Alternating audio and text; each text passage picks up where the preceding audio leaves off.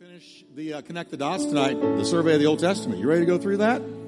We got a lot to cover. And let me just remind you that I shared over the weekend that after this, there'll be a 2-week break, and then we're going to pick up the book of Ecclesiastes, which I know I told you it was a kind of a negative book.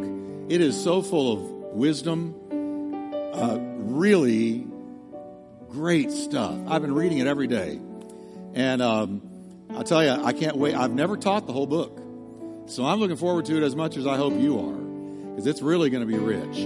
12 chapters, Ecclesiastes.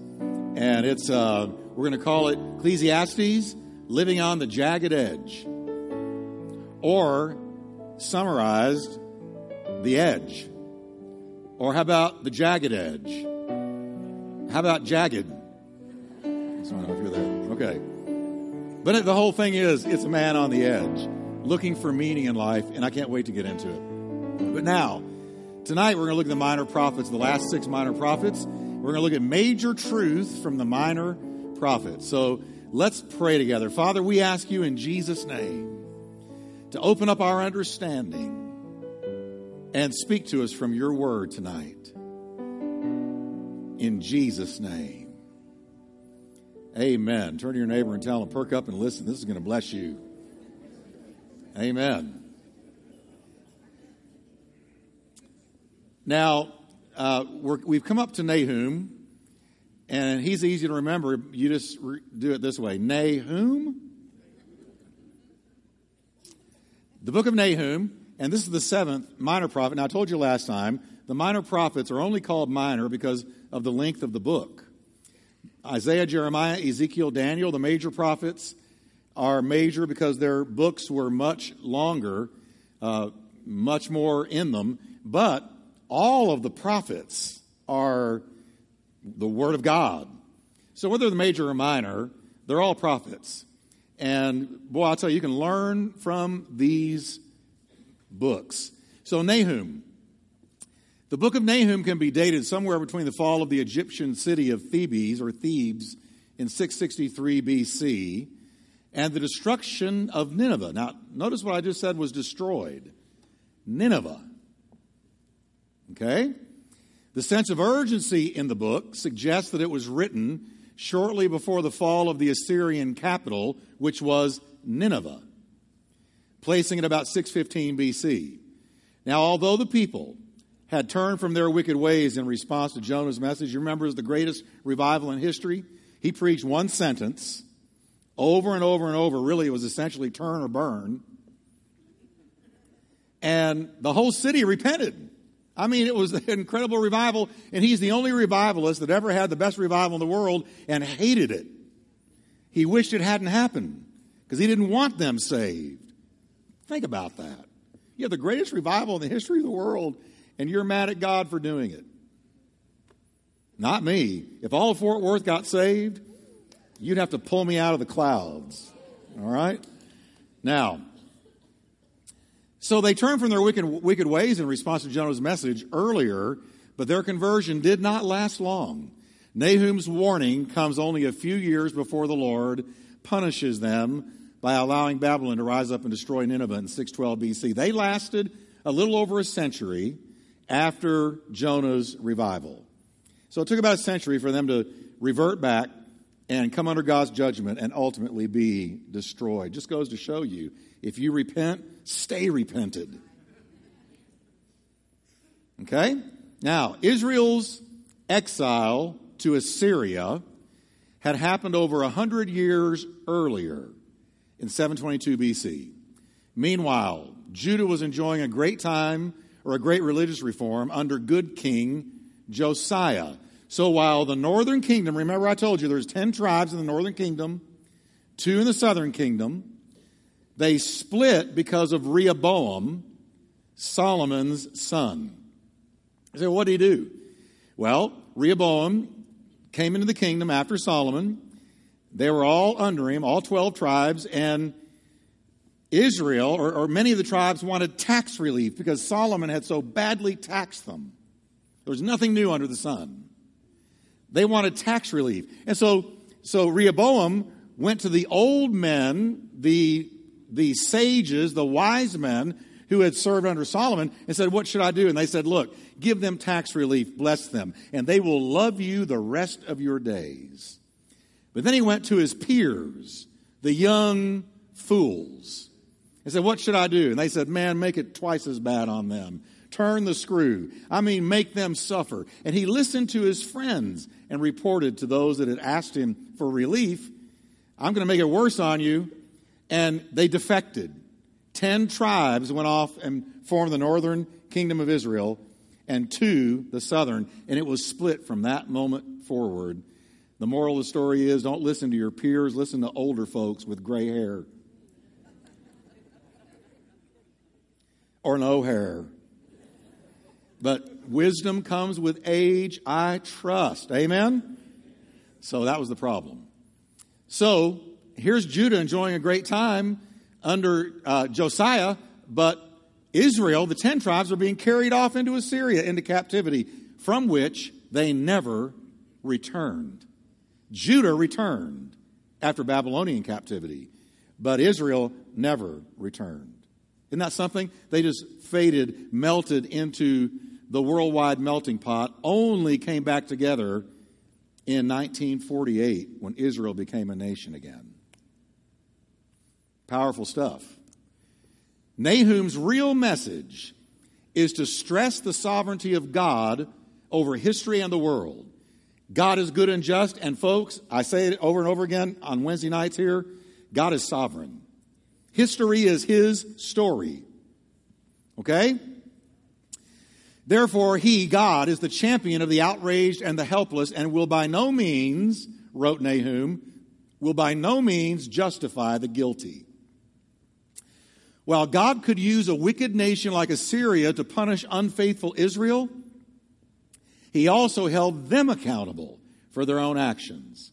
Israel is absorbed into Assyria. They are taken captive into Assyria, but about a century later, God lowered the boom on Assyria, and they were judged for their sin. The book can be divided into 2 sections. Chapter 1 speaks of the nature and the purposes of God towards those who oppose and those who trust Him. Chapters 2 and 3 contain songs or oracles about the siege and the fall of Nineveh. It was a big deal. Nineveh was a huge, powerful capital of Assyria, and it came crashing down under the judgment of God. One thing you're going to see in these minor prophets and the major prophets, all through the Word of God, nobody's too big to fall. God can bring anybody down. He can bring any nation down. Isaiah said, to God, the nations are like a drop in a bucket. He makes one rise and He brings down the other. It's all in the hands of God. It may look like the enemy is in charge or that flesh is in charge, but folks, the message of the Bible is that ultimately our God is in charge, and He rules the nations through His sovereign providence. And that's a fact. Now, chapter 1 begins with a beautiful psalm of praise in the first 8 verses. If you want to read it, I hope you will.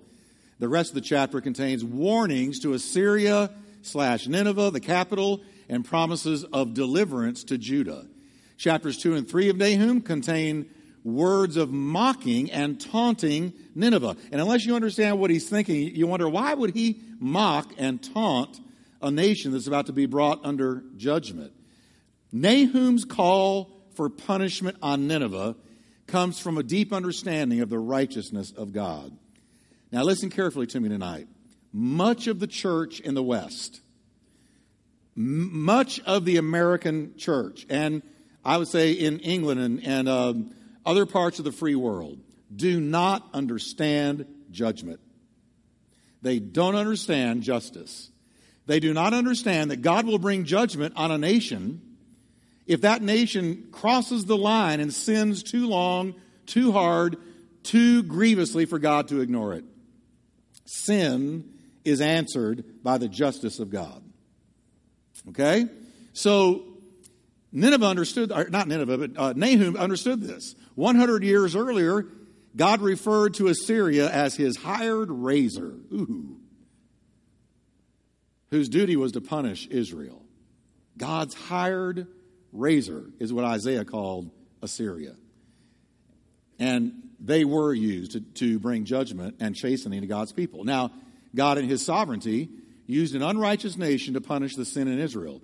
Was he condoning their unrighteousness by doing this? No, he wasn't. He was using them as a tool. Now, that's not easy for us to wrap our Western minds around, that God would lay his hands on a wicked nation and use them as a tool to chasten his own people. But that's exactly what he did with Assyria, and that's exactly what he did with Babylon. God's hired razor. God's whipping stick. Okay? So instead of focusing on the wickedness of Assyria, we should focus on the wrong that he's allowing to be punished. What did they do that got them in so much trouble with God? They were sacrificing their children. They were worshiping idols. They were ignoring God.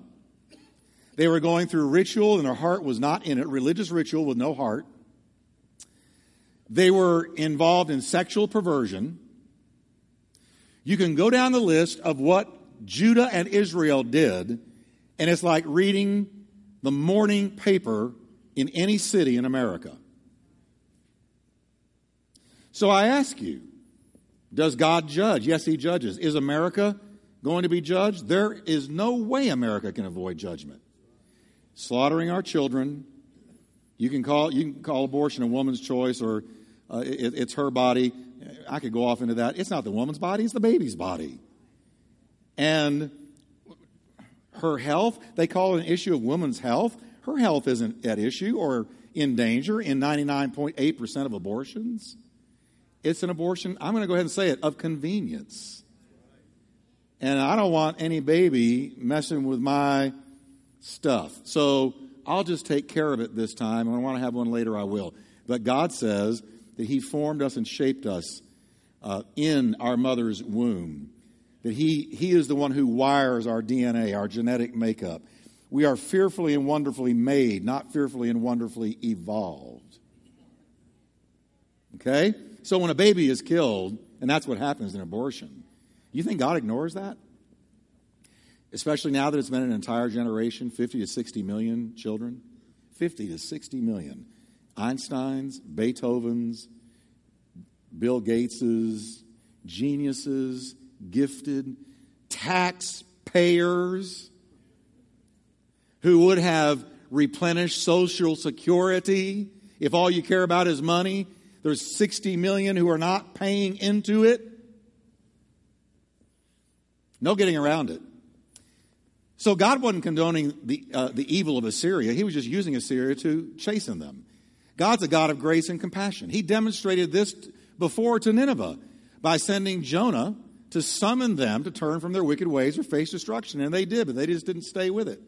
In his compassion, he allows sinners the opportunity to come to him every time. If you go off into sin, one of the first things that's going to happen to you as a child of God is he's going to warn you.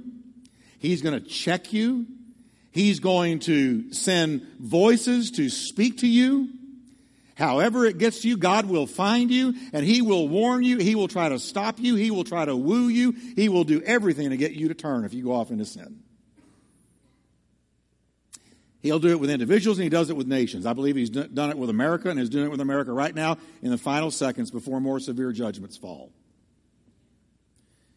So for that, we're all grateful. Amen?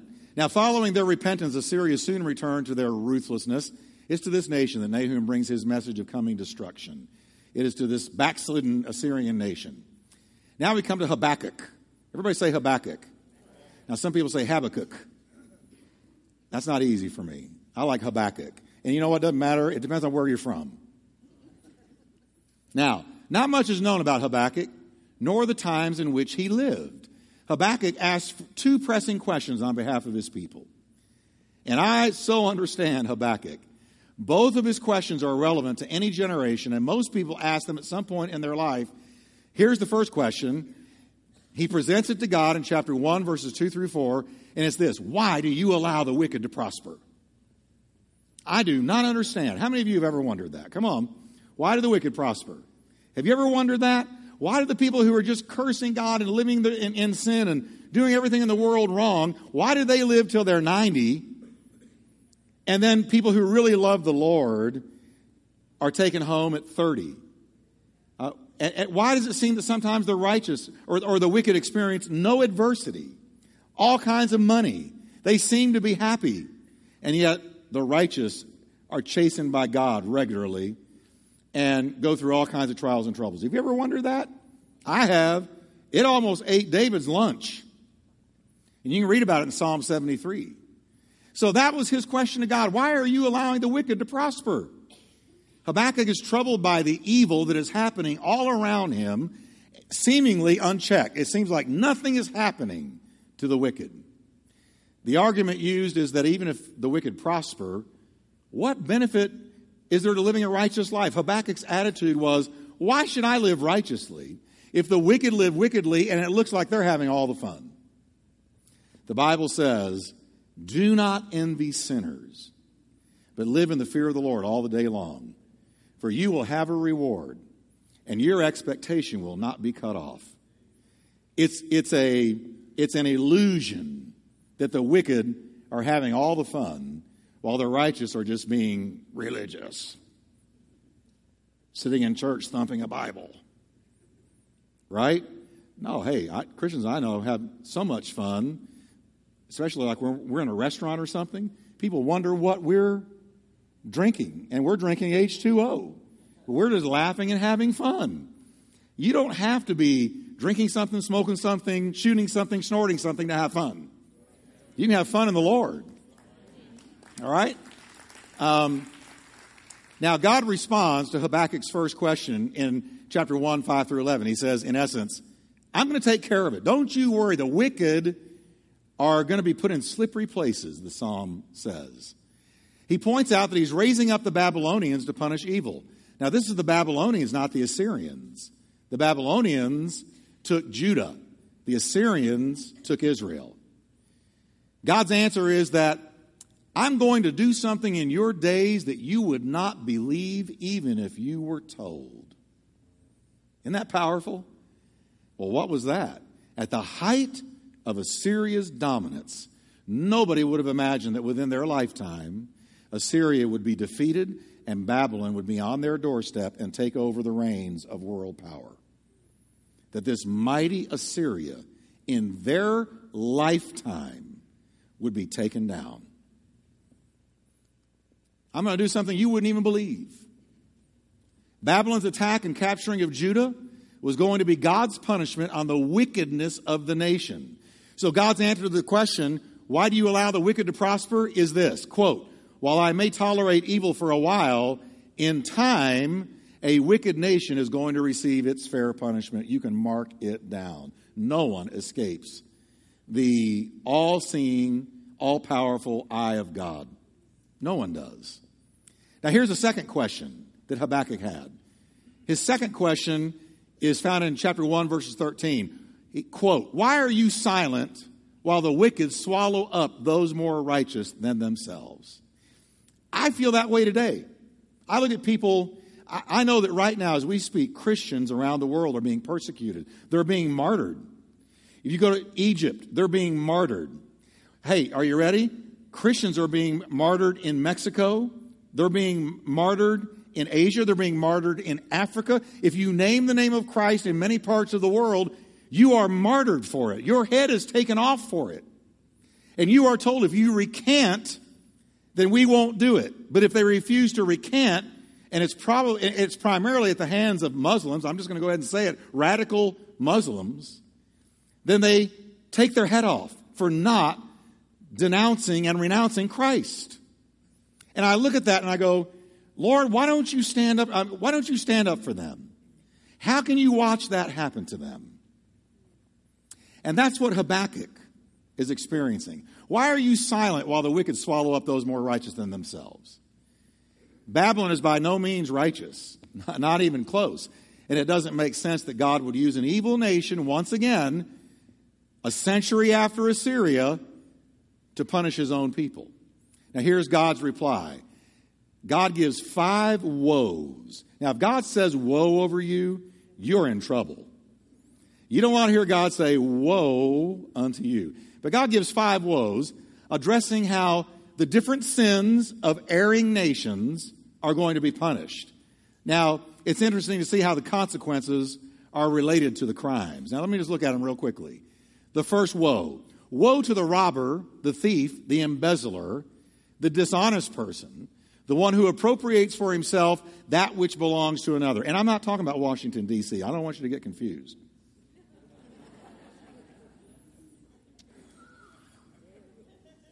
I'm sorry. I mean, I was just reading the dishonest person, the one who appropriates for himself what belongs to another, and I just flashed there. I don't know why. Okay. Now, here's the consequence. Those who do that, there's a consequence. Everybody say consequence. Oh, we need to learn consequences all over again. Here's the consequence. A man will reap what he sows. God says in verse 8, he will reap what he sows. If you steal from another, somebody's going to steal from you. If you lie for another, somebody's going to lie to you. If you embezzle, if you take what belongs to somebody else, it's going to happen to you. Now, here's the second woe. Woe to exploiters and extortioners, which means to get evil gain. You get gain, but you get it by evil means, unethical means. Consequence. The stones in the walls of your house and the wood and the beams of your house will cry out against you. You know what way I interpret that? You will have no peace in your own house. Your sins will chase you down to the point where even the stones, the bricks in your own house will cry out against you. You will be surrounded by the voice of guilt and God's judgment, even in your own home. That's a powerful metaphor right there. Okay? You can't escape what God was often called in preaching, in evangelistic preaching in the past, the hound of heaven. And when God's after you and you're in sin, he's the hound of heaven. He will find you, Jonah. God's got a lot of whale bellies. A lot. Jail, misery that you can't escape from. He's got a lot of ways of finding you. So that's the consequence. Now, the third woe is to evil and violence. The tyrant builds his society the bulldozer way, running roughshod over anyone who gets in his way. The violent person, the tyrant, the dictator, who just mows over people to exercise his own will. And he says, woe to that person who stomps on people like the communists did in China and Russia. The way millions of people were destroyed, murdered, killed in the name of communism, Marxism. They were rolled over. They were wiped out by Stalin and other communist leaders, Hitler. And what happened to them? Here's the consequence. He will be consumed in the flames, but a kingdom built on the glory of God will cover the whole earth. Verse 14, he will be consumed in the flames. I take that to mean hell. He will be consumed in the flames. You stomp on people, murder people to get your own way, and you don't ever repent, you will be consumed in the flames of hell. Fourth woe. Woe to those who practice debauchery, meaning those who ruin their fellow men by strong drink in order to gaze on their shame. You remember Noah and how Noah got drunk after he was on the water all that time and was a part of that huge miracle. But when they finally find land again and they get off the ark, him and his 3 sons, Shem, Ham, and Japheth, and they go off, and Noah went into a cave, and I believe it is at this time that wine was discovered for the first time when Noah got off the ark. Because you don't read about drunkenness anywhere until Noah. And so he finds this fruit of the vine. He overdoes it. He gets drunk, and he literally blacks out in the cave and naked. And you remember the story. Ham found him first. And instead of covering up his shame, Ham went out and broadcast the sin to his brothers. Hey, come see Dad. He is smashed. Come on. Well, Shem and Japheth looked in there, and it says they went in backward with a blanket and threw it over their father and covered his sin and his shame. God, when Noah woke up and realized what was done, God, through Noah, cursed Ham. And all the descendants of Ham were cursed throughout history. But Shem and Japheth were blessed. There's a message here. When a brother or a sister fall, you don't go broadcast it. If you're a mature, you get a blanket, so to speak, and you go and you cover their shame, and you see them restored. If you want to be blessed, I don't want to be a Ham. I want to be a Shem or a Japheth. Amen?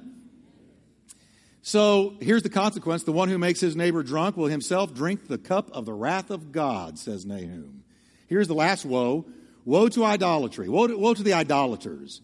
An idol is anything we place before God. You can put anything in front of God, and that's an idol. If it takes precedence over God in your life, you have an idol. It doesn't have to be a little wooden figurine that you bow down to and worship.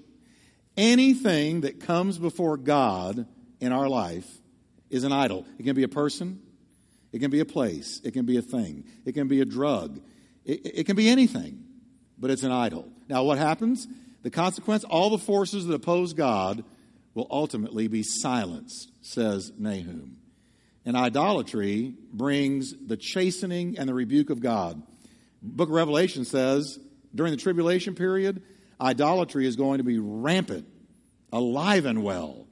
Real, hardcore idolatry. You can read about it. The worship of demons in the book of Revelation. Now, Habakkuk concludes with a song of praise. In it, he repeats the answer to question number 1. Why does God allow the wicked to go unpunished? And Habakkuk responds, He doesn't. It comes in its own good time. Now, the closing verses of the chapter contain a declaration of faith. And you know that declaration, though there be no calves in the stall, no fruit on the vine. And he goes through this long list of negative things. Yet will I rejoice in the Lord. I will rejoice in the Lord my Savior. He trusts for God to take control and that God's going to win in the end. Now, Habakkuk declares that even though the conditions haven't changed, he has joy. Even though circumstances don't change, he has joy as he waits patiently for God's deliverance and the day of judgment for his enemies. Folks, if you're being oppressed, if you're experiencing trials, if you're not seeing any fruit on the vine, no cattle in the stall, if you're not seeing what you hope to see, what your faith is reaching for, maintain your joy in the Lord. He's still in charge. It's a matter of timing. Amen? His acknowledgement in chapter 2, verse 20, but the Lord is in his holy temple. Can we read this together? It's a great statement of faith. Ready? But the Lord is in his holy temple. Let all the earth be silent before him. That gives Habakkuk the peace he needs regarding his present conditions. So if you're going through a trial, just say it. The Lord is in his holy temple. He's in charge. Let all the earth be silent before him. He's going to win in the end.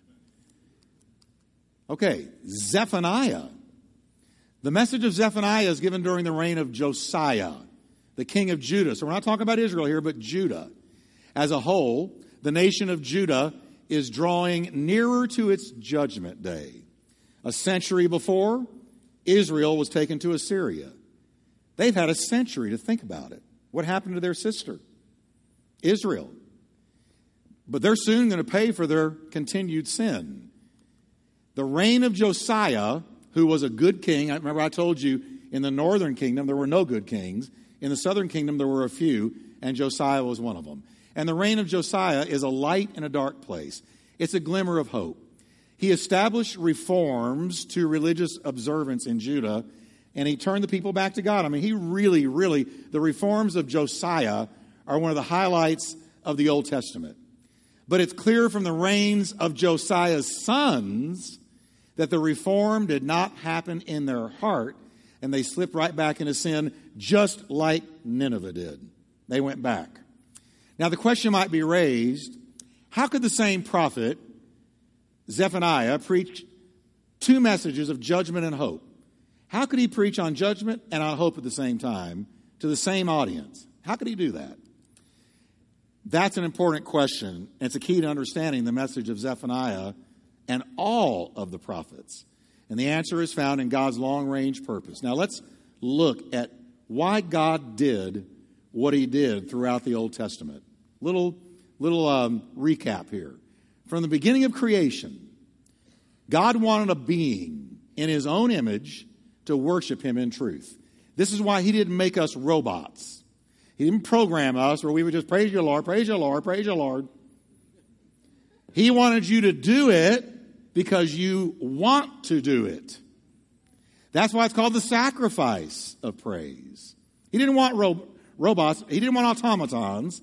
He wanted people. So he created a being in his own image to worship him in truth. And that was Adam and Eve. They were the beginning. And Adam failed. And Noah failed, as we just talked about a moment ago. So God made a covenant with a set-apart people whom he could call his own. And Abraham and his descendants, the Jewish people, were and are those set-apart people. But guess what? They failed him too. That's what we've been reading in the Old Testament. My Lord, almost every book, Judges, all through. The people of Israel, the people of God, failed over and over and over, chronically, over and over again. So, God still had a promise to fulfill. The promise he made to Abraham. Out of your descendants, I'm going to bless all the nations of the earth. I'm going to make you famous. I'm going to bless you. So rather than beginning with a brand new group, he intends to purify the people with whom he has begun. And this purification is the purpose of judgment. God judges to purify, not to destroy, when it relates to his people. If you are without chastening, Hebrews tells us, then you're not a child of God. For he chastens every son he receives. So if you're not getting chastened by God somewhere along the way, you're not a child of God. And what does he chasten you for? To purify you. Okay? So, ultimately, God will perfect the people with a perfect covenant and a perfect king. Jesus, the Messiah. The hope expressed in chapter 3 looks forward to the return from exile and further to the eternal, universal, messianic kingdom of God. What does the Old Testament teach us? We can't keep the law. We cannot keep the law. We can't keep the Ten Commandments. And if you break one, you've broken them all, James said. So we come to the end of the Old Testament going, what am I going to do? I can't keep the law of God. I cannot be righteous and holy in my own effort. And that's exactly what God intended the law to show us. It's going to take a born-again people who are made righteous not by their own actions, but by the imputed righteousness of Messiah. He made him who knew no sin to be sin for us, that we might become the righteousness of God in Christ. We get convicted about sin all the time. When was the last time you were convicted about your righteousness in Christ? Because you're righteous in Christ. You say, me? I'm full of faults and mistakes. Yeah, but God's not looking at you through your own actions. He's looking at you through sunglasses. You get it? God wears shades when he looks at you, and they're tinted red. He looks at you and I, the children of God, through red-tinted glasses, the blood. He sees us through the blood. And when he looks at us, he says, righteous, justified, glorified. That's what he does. So that's the hope expressed in chapter 3 of Zephaniah, that when the universal messianic kingdom of God has finally ultimately come, God's going to have that righteous, pure, holy people worshiping him with a spotless soul. Now, our focus in the Old Testament is usually on the nation of Israel. Zephaniah and many others of the prophets remind us that God is God, not only of Israel, but he's God of all the nations of the earth. He's the God of China. He's the God of Russia. He's the God of all of Europe. God is the God of every nation and tribe of earth. Even though they're not glorifying him today, he's still providential and sovereign over them. Now, while God does have a special covenant relationship with Israel, he is still concerned with every nation and person on the earth. Do you believe that? His heart breaks for every nation and person on the earth. Now, we come to Haggai. The last three books of the minor prophets jump forward in time to the end of the exile and the return of the Jews to Canaan. We're talking about the Babylonian exile. During the Babylonian exile, Daniel and Ezekiel addressed the Jews. And as their time of punishment comes to an end, Haggai, Zechariah, and Malachi are called by God to bring his message to them as they are being released to return to their own land. Now, other than the book which bears his name, and two brief mentions in the book of Ezra, the prophet Haggai is an unknown and mysterious figure in the Bible. His name is related to the Hebrew root word for feast or religious festival. Now, this fact, along with Haggai's emphasis on the importance of the temple, is sometimes used as evidence that Haggai was probably a priest. When we look at the historical circumstances, the situation is more enlightening. Between the years 605 and 586, the people of Judah were taken into captivity by the Babylonians, right? This event, known as the Babylonian exile, took place in three stages, culminating with the abortive and misguided rebellion of the puppet king Zedekiah in 586. Nebuchadnezzar had installed Zedekiah to be the king over Judah. He was just Nebuchadnezzar's puppet, and Zedekiah rebelled against him, and it made Nebuchadnezzar so mad that he set fire to both the temple and the royal palace and took the remainder of the people of God back to Babylon. So with Solomon's temple totally in ruins, Israel's humiliation was complete. And remember, they thought they could do whatever they wanted, and God would not let them be taken into captivity because he would not let anything happen to the temple.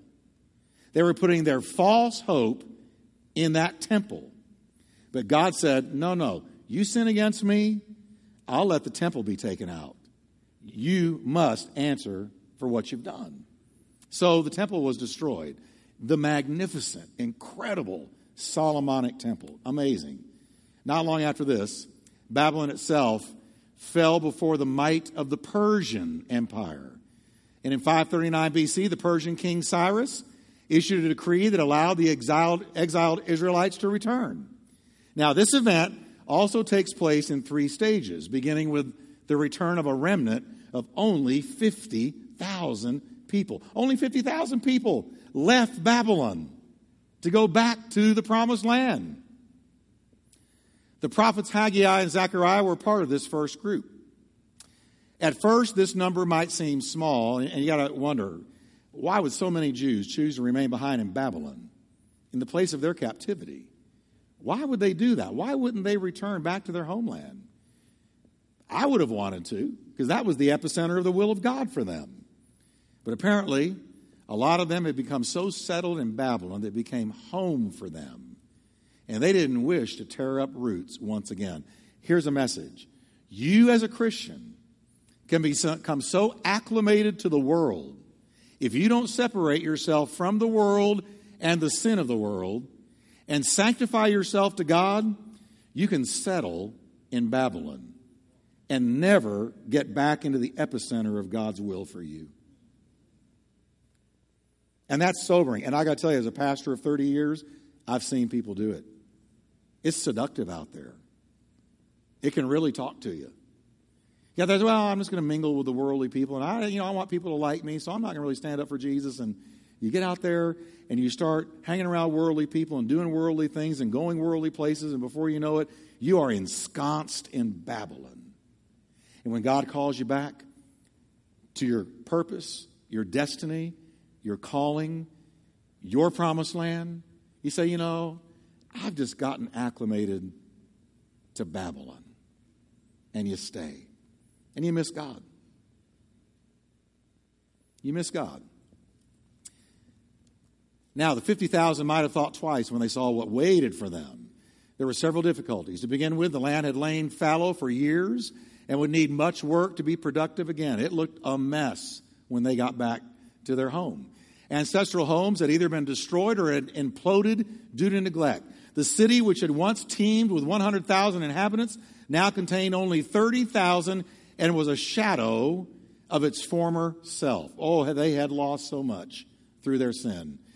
As if that weren't enough, the lower classes of Judeans, the undesirable elements of their society, had taken over the holdings which had once belonged to these returnees. We would say that squatters were living in their former homes. Got the key, went in, shut the door, locked it. You can't have it back. Not surprisingly, this led to internal tension between the Jewish people who had remained in the land and those who were now returning to the land after the exile. And added to the mix was external tension. Neighboring peoples and local Persian officials were against Israel rebuilding. Sanballat, Tobiah. These Persian men were totally against the rebuilding of the temple and the wall. According to Ezra 3 through 4, this remnant tried to rebuild the temple upon their return, but they faced much discouragement and opposition. And folks, when you begin to rebuild and get back what you lost to the enemy, you are always going to have a battle, and you are always going to have moments of great discouragement. Because what you lose to the enemy, when you repent and return, he doesn't say, oh, well, they've repented, let's leave them alone. The enemy will fight you because he doesn't want you getting back what you lost. And so they were very discouraged in rebuilding the temple and very discouraged in rebuilding the wall. But they finished and they did it. Now, the result was that work on the house of the Lord came to a standstill until the second year of the reign of Darius, king of Persia. Now, this discouraging period lasted 15 years, after which time the prophet Haggai basically said to them, get off your blessed assurance and finish. Amen. You ever had God tell you, get up, quit murmuring, quit whining, quit complaining, and finish? Get with it. Snap to it. Now. Anybody ever heard that but me? Quit pouting, quit whining. Finish. Now we come to Zechariah. The opening verse of Zechariah gives us the date of this passage, or of this message, his message. It's given in the 8th month of the second year of Darius. Thus, the book is written around 520 BC, near the end of Judah's exile in Babylon. The book begins by addressing the question, how long will you withhold mercy from Jerusalem and the towns of Judah, which you have been angry with these 70 years? He said, it's time to let them go, God. The name Zechariah means Yahweh has remembered. And he assures the people that God has not forgotten them, even though he has allowed them to be exiled as punishment for their unfaithfulness. Can I tell you, if you're being chastened by God tonight, he's doing it because he loves you, and he has not forgotten you. He remembers you, and he will bless you again. All right? In 539 BC, Cyrus, the king of Persia, issued a decree which allowed the Jews to return to Jerusalem to rebuild the temple. As we just went over with the prophet before this, approximately 50,000 Jews returned to rebuild the temple, and on their return, they began the rebuilding process. Now, the Samaritans and other neighboring nations felt threatened by the potential of a renewed Jewish state. Nothing new under the sun there. They're still threatened by it. And resisted the project with great opposition, managing to halt the rebuilding work, as we just saw. When Darius the Great became king of Persia in 522, he supported the Jews' building venture and offered his support. God moved on a pagan man to give support to his purposes with his people. The work on the temple was completed and dedicated to God in 516 BC. Now, while Haggai focused more on the practical mission of restoring the temple, Zechariah stressed the need for a Messiah who would bring deliverance, which would be deeper and longer lasting than that which their return from exile had brought them. In other words, they were watching this temple get rebuilt. As a matter of fact, some of the older men who had seen Solomon's temple looked at this new temple, second temple, rebuilt temple, and they began to weep. The younger people were all rejoicing. Look at the temple, hallelujah, the temple's rebuilt. But the older men remembered what it had been like, and they wept. And the message of Zechariah is, it's great the temple is rebuilt. It's a good thing. But this isn't all that God's going to do. There's going to be a Messiah, and he's going to change everything. Now we come to Malachi. The book placed at the end of the Old Testament, this is the last one, is also most likely the last to be written before the time of Christ. The time between Malachi and Christ is often referred to as the 400 silent years. Can you imagine there not having been a word from God since the 1700s? If we went back 400 years to the 1700s, the founding of our nation, and let's say after the Declaration of Independence was signed, there had been no more word from God until now. 400 years. There was 400 years of prophetic silence after Malachi. The name Malachi means my messenger. And he writes, once the temple had been rebuilt in 516 BC. That's when he wrote. When the temple was done, he began to write. Now it appears that lethargy, after the temple had been rebuilt, had already set in. And worship had become wearisome and tiresome for the Jews. And although the people had returned to the land, life never did return to the state it had been in the glory days when David and Solomon ruled. Isn't that something? Haggai 2 through 3, or verse 3, and Ezra 3, verse 11, reveal the disappointment demonstrated by those who had seen Solomon's temple. And I was just talking about that. And they recalled the glory days. The older men wept, and others were skeptical. And this led to a departure from true worship, the condition that Malachi addresses in his book. Now here's what Malachi does. His message is one of judgment, testifying against sorcerers, adulterers, and perjurers, against those who defraud laborers of their wages. You do a job, you don't get paid. God sees that. Okay? Who oppress the widows and the fatherless and deprive aliens of justice, but do not fear Yahweh or God. Now he uses a question and answer method to rebuke the people for their neglect of the true worship of the Lord and calls them to true repentance. He begins with an accusation. Let me give you an example. Why are you robbing God?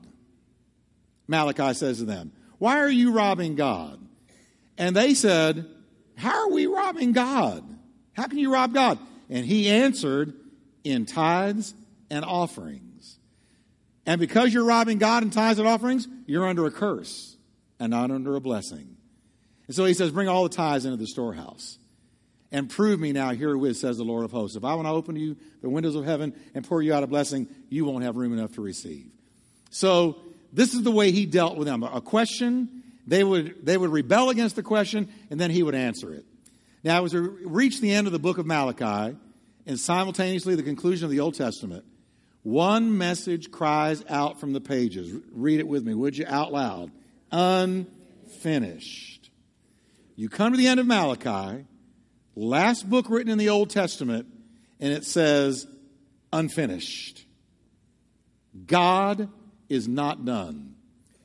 Israel was sent into exile in Babylon in order to punish them and bring them back to a covenant relationship with Yahweh.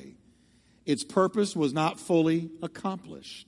And shortly after her return, she reverted to her sin of unfaithfulness to God. And this sets the scene for Jesus Christ. Because the prophetic silence was broken by the voice of John the Baptist. Prepare ye the way of the Lord. Behold the Lamb of God who takes away the sin of the world. And this sets the scene for a new way in which Christ would come, and Israel would become those not born into the faith physically, but those born into Israel through the new birth. How many of you are thankful for the new birth? So Malachi put down his pen, the Old Testament closed, 400 years of prophetic silence, and the next prophet to lift his voice, John the Baptist. And he called us to Christ. And now we can become born again. And once we're born again, then God's will is done. we can worship him from a pure heart. Can we stand together tonight? I know it's a lot of information in one night, and it can be mind-numbing. But isn't this good? I really appreciate the Word of God. I love the Word of God. So can we just lift our hands and thank God that we're in the new covenant? That we're in the new covenant, that the Old Testament closed, but we were fortunate enough to be born under the providence of God into the time of the new covenant. And now we have been made the righteousness of God in Christ. Lord, we just thank you tonight with hands raised and hearts raised with them, that all of these events that happen in the Old Testament, these types and shadows and figures pointing to what you are going to do in the New Testament. Teach us, Lord. Show us your plan. We connect the dots. We see that the Old Testament led to the New Testament. And now, Lord, we thank you that the next great prophetic event to happen is the return of Messiah to earth. And Lord, if you came the first time, you're going to come the second time. And we thank you for it and praise you. And we have this living hope, Lord, and we bless your name for it. In Jesus' name, let's worship just a stanza or two. Thank you, Lord. How great